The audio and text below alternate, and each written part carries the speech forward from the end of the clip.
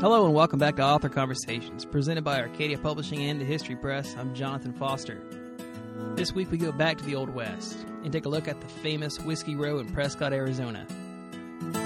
Whiskey Row would see miners spending their hard-earned money as fast as they got it on gambling, whiskey, and other vices in such a mining town.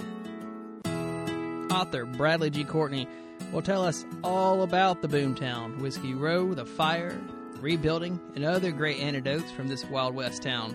Bradley is the author of Prescott's original Whiskey Row and the upcoming Whiskey Row Fire of 1900, which will be available January 20th, 2020. Brad, thanks for joining me. How you doing? I'm doing well. Thanks for doing this. You bet. Yeah, it's my privilege. I've got to go out west on a couple of trips. So you're not just an author of the West. You actually were a tour guide down the Colorado River, right? That's exactly right. Yeah, there was nothing like it. It's I'd still be doing it today, probably if it wasn't for kids and life and all that kind of stuff. Yeah, I loved it, man. It was just indescribable almost. So have you always had that love for the Wild West in that time period? I think so. Yeah, I mean, I grew up in Michigan, but I remember reading all my dad's books. You know, he had books about Geronimo and other Old West books, you know, that I just read as a kid. And the Navajo Reservation was always kind of like a fascination for me. And I ended up living there for 12 years, teaching there. And, yeah, I've been able to live the life. So tell us about the early history of Prescott, because Whiskey Row is in Prescott, but it's not the actual town, right? It's in Prescott. Yeah, Whiskey Row is a feature, I guess. It's really the tourist attraction. But, yeah, Prescott began when Arizona became a territory. Abraham Lincoln made it a territory, and he appointed John Goodwin to be the governor. And what's called the Governor's Party made their way down the trail. I forget the name of the trail. But, yeah, and they were actually headed for Tucson because they thought, you know, that was always assumed that was going to be the capital. But this area here was actually unmapped. It was like the only unmapped area in the, in the lower 48, even though it was a territory. And there was gold discovery. And when the Governor's Party heard that, they started heading this way because this was the gold fields. And they got here, and the governor went around the state looking for, what might be the capital. In the meantime, these guys were here, and they started mapping out a town, and they just assumed the capital was going to be here. And like I said, it was unmapped, so it was really unusual. And he got back, and there were already plans in the making. And sure enough, out of nothing, they made the capital right here in, what became Prescott. They named it after William Hickling Prescott. Prescott, I guess that's actually how you pronounce it, Prescott. That's how they say it around here.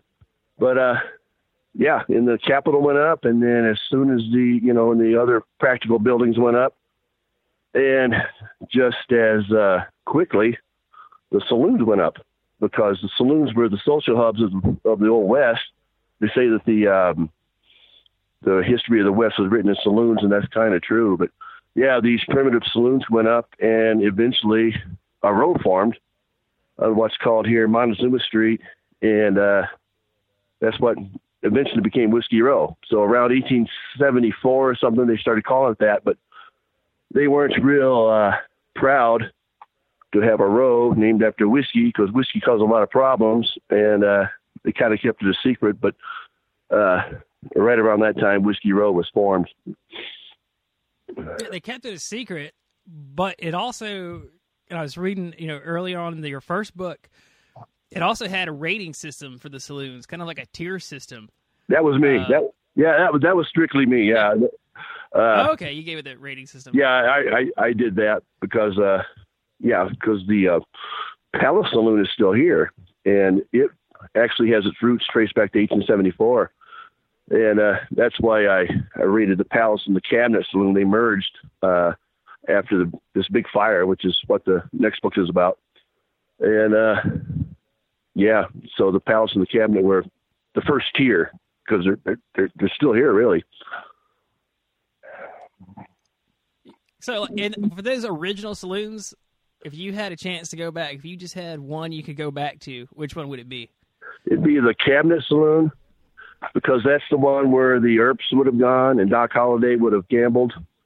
And, I say Specter's still here because the Cabinet merged with the Palace Saloon, and they just named it the Palace Saloon. That's where the Earps went. Doc Holliday went, Big Nose Kate.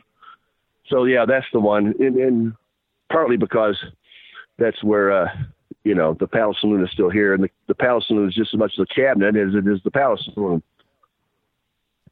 See, that would have been my choice, too, because anybody who listens and have heard us when I interviewed the author of Haunted Tombstone and listened to the history podcast I did last week, because I do a midweek history podcast, know that I love Doc Holliday because I'm from his hometown. Oh, no kidding. So that would be my choice, too. Yep, Griffin, Georgia.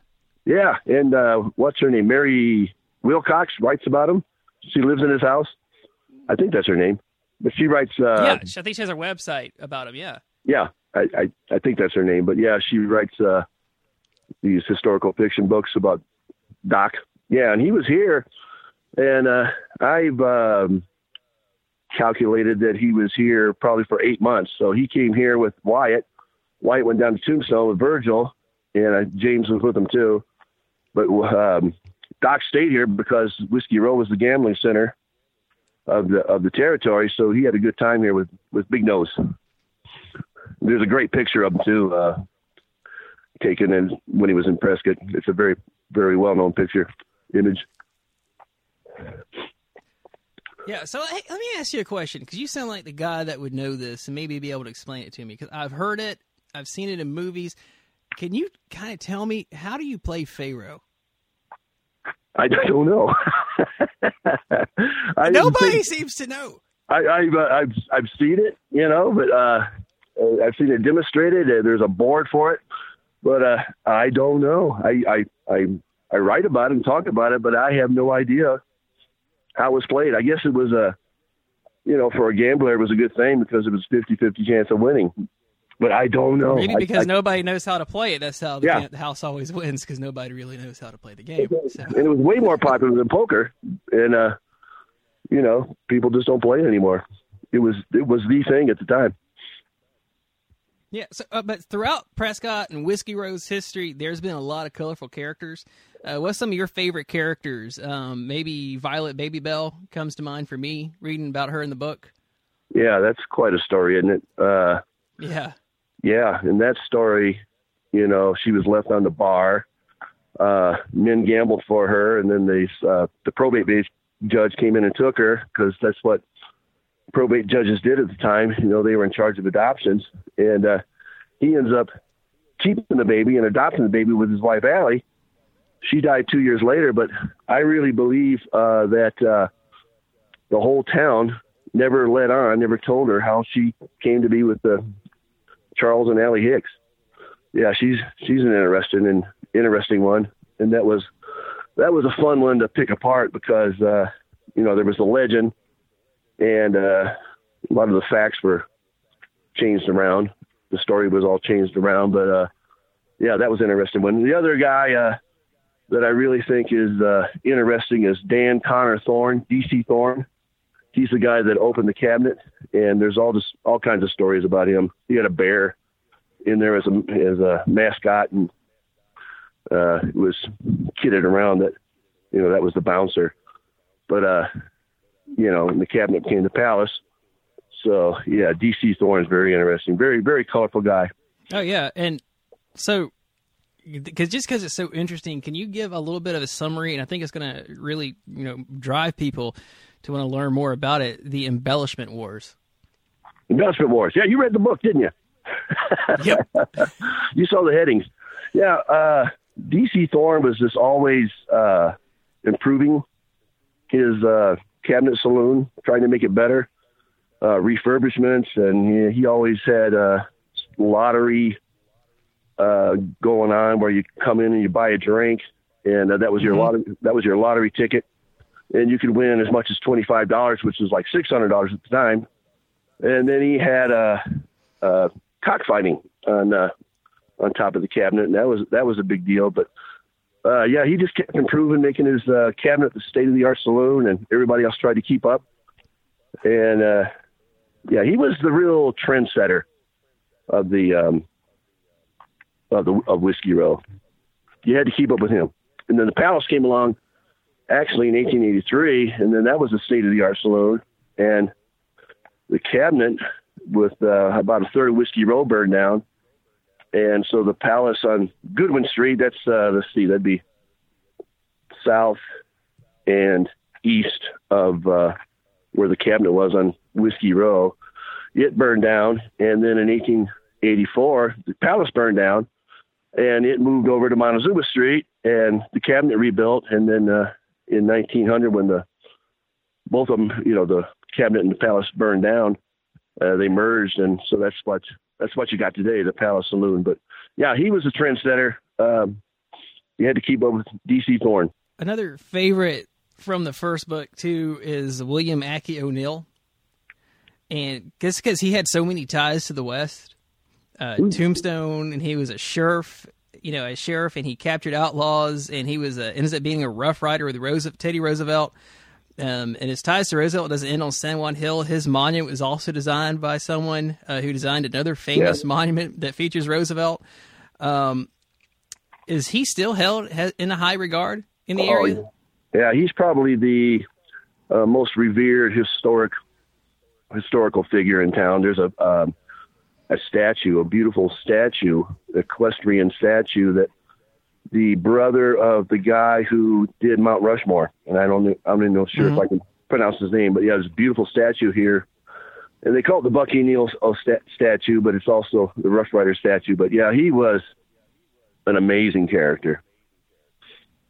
Sam Elliott portrayed him in that movie, The Rough Riders, but I picture him different than the way he was portrayed there. He had a lot of fun on Whiskey Row. He was always teased because he had a red face, so he was a little bit of a drinker. But he became sheriff, and his campaign slogan was, why not? Give me a shot. He didn't say anything else, but hey, give me a shot. Let's try it, and he got elected. Oh, if it works, it works, and apparently it did work. But I mean, he was also business at the same time. He might have known how to have fun, but he also knew how to get a job done. Yeah, he did. Yeah, and he was very ambitious.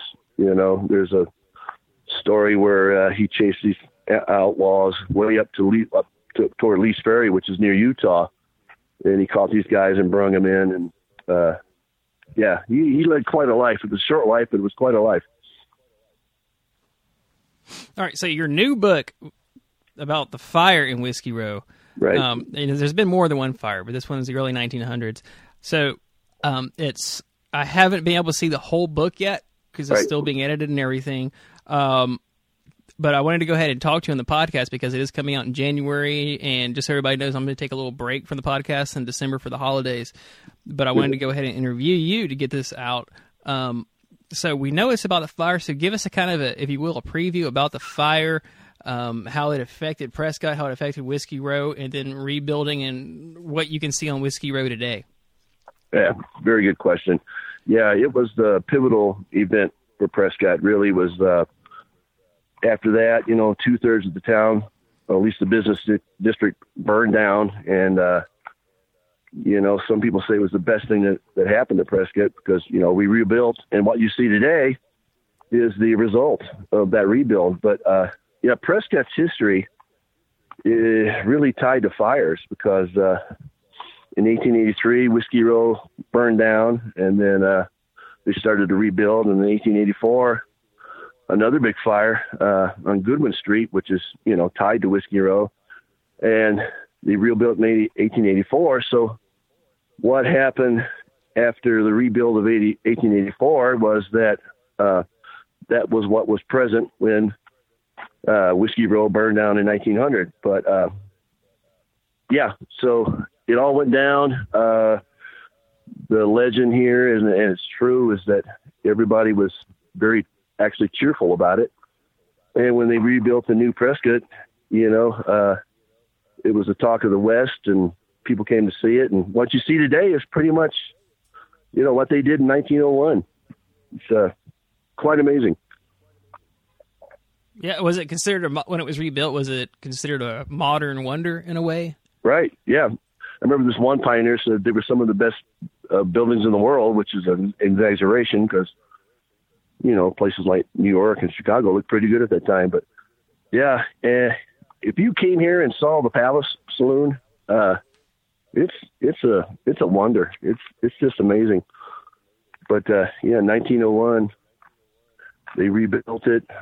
It was actually the combination of two, like I said, two saloons, the Cabinet and the Palace. And, and Hotel St. Michael's is on the corner there. And at the time, they were considered marvels. Excellent. Well, I'm excited. I know you're excited for your new book to come out. I just wanted to say thanks for taking a little bit of your time today to talk to me, and I look forward to hearing all the success that you're going to have with this book. Hey, I thank you very much. Thanks again to Bradley for joining me and you for listening. Remember, you can find all of our books by visiting our website, arcadiapublishing.com, or by visiting your local bookstore. If your bookstore doesn't carry our books, or even your bookstore doesn't carry our books, ask them to. If you'd like to contact me with questions or suggestions for future episodes, you can reach out to me at arcadiaauthorconversations@gmail.com. Thanks, and we'll see you soon.